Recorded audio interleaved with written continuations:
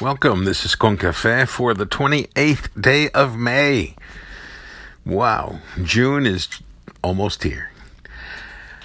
We are looking at 2 Corinthians chapter 5, verses 17 through 19 in the Message version of the Bible. For a devotional, we're calling a fresh start. Verse 17. Hear now the word of God. Now, when we look inside, and what we see is that anyone united with the Messiah gets a fresh start, is created new. The old life is gone, a new life burgeons. Look at it. All this comes from the God who settled the relationship between us and Him, and then called us to settle our relationships with each other. God put the world square with Himself through the Messiah, giving the world a fresh start by offering forgiveness of sins. God has given us the task of telling everyone what He is doing. This is the word of God for the people of God, and we say, thanks be to God. Well, happy Thursday. May this day be a day lined with silver linings for you, dear friend, dear reader, dear listener.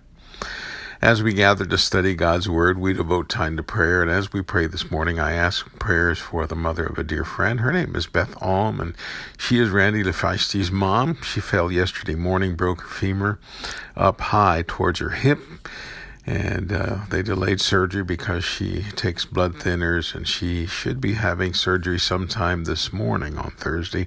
She's been in a lot of pain. Pray for her comfort. Pray for a victory in this surgery. Like always, I invite us to pray for one another and to pray for yourselves. As we've spent this last week discussing the life of John Wesley, I thought out of fairness we would look at the life and ministry of a Roman Catholic priest who blessed me with his sermon some years ago as he preached on EWTN, which is the Catholic channel. His name is John Corapi. He preached on a regular basis and, in my opinion, was a powerful preacher with a powerful testimony of how the Lord reached him when he was at his lowest. From that sermon, I gathered that while not yet a priest, he was a very successful businessman and made and lost several fortunes in Las Vegas, of all places. Sadly, while involved in business and doing the things of the world, he developed an addiction for drugs, and that helped him lose the money he had made, and soon he found himself living on the streets of Los Angeles, homeless, broke. It was during this time that his mother sent him a Hail Mary card and asked him to pray that prayer daily, and he eventually did, and as a result, he soon found the courage to make his way back home. As he said in his personal testimony that he televised, if your mom won't take you home, no one will. While there, he stayed in his room until one day he told his mother he felt the need to go to church to confess his sins. And he said, now, I don't want to go to any old church. I want to go to a significant cathedral. She took him to the National Cathedral in Washington, D.C., basilica, really, for the Catholic Church. He arrived just as a retired priest was sitting in a rocking chair outside the rectory. He told the priest he needed to make his confessions. The priest said he could hear it. So he was led inside the church, and Corapi joked that he surely felt the old man would die from what he would hear in his confession. He had not confessed for many years and had led such a wicked life, he said, during those years that he knew anyone who heard the confession would surely suffer a heart attack. Corapi, and he has since left the church, so I cannot address him as father or reverend, said that as he heard the words of forgiveness after this confession, he heard on the marble floors of that basilica the sound of metal chains falling on it, making a loud racket. When he finished his prayers, he told the old priest that he thought now he was being called into the priesthood. That almost killed that sweet man, Corapi shared. He went, received his education, ended up in Rome, where he was ordained by Pope John Paul II in 1991. He said that on that day, Mother Teresa was there, and she stood behind him while he was ordained. As he prayed and recalled his conversion, he said he came to know that God's name is mercy, and added, it boggles the mind how far God can bring the soul. But that's the great goodness of God. I love the Message version and the way it shares what we've read before as, therefore, if anyone be in Christ, they are a new creature. Old things have passed away. This version says, now we look inside, and what we see is that anyone united with the Messiah gets a fresh start, is created new. The old life is gone, a new life burgeons. Look at it. All this comes from God, who settled the relationship between us and him, and then called us to settle our relationship with others. Mr. Karapi came to know the new life in Christ, and he served the Lord faithfully for many years.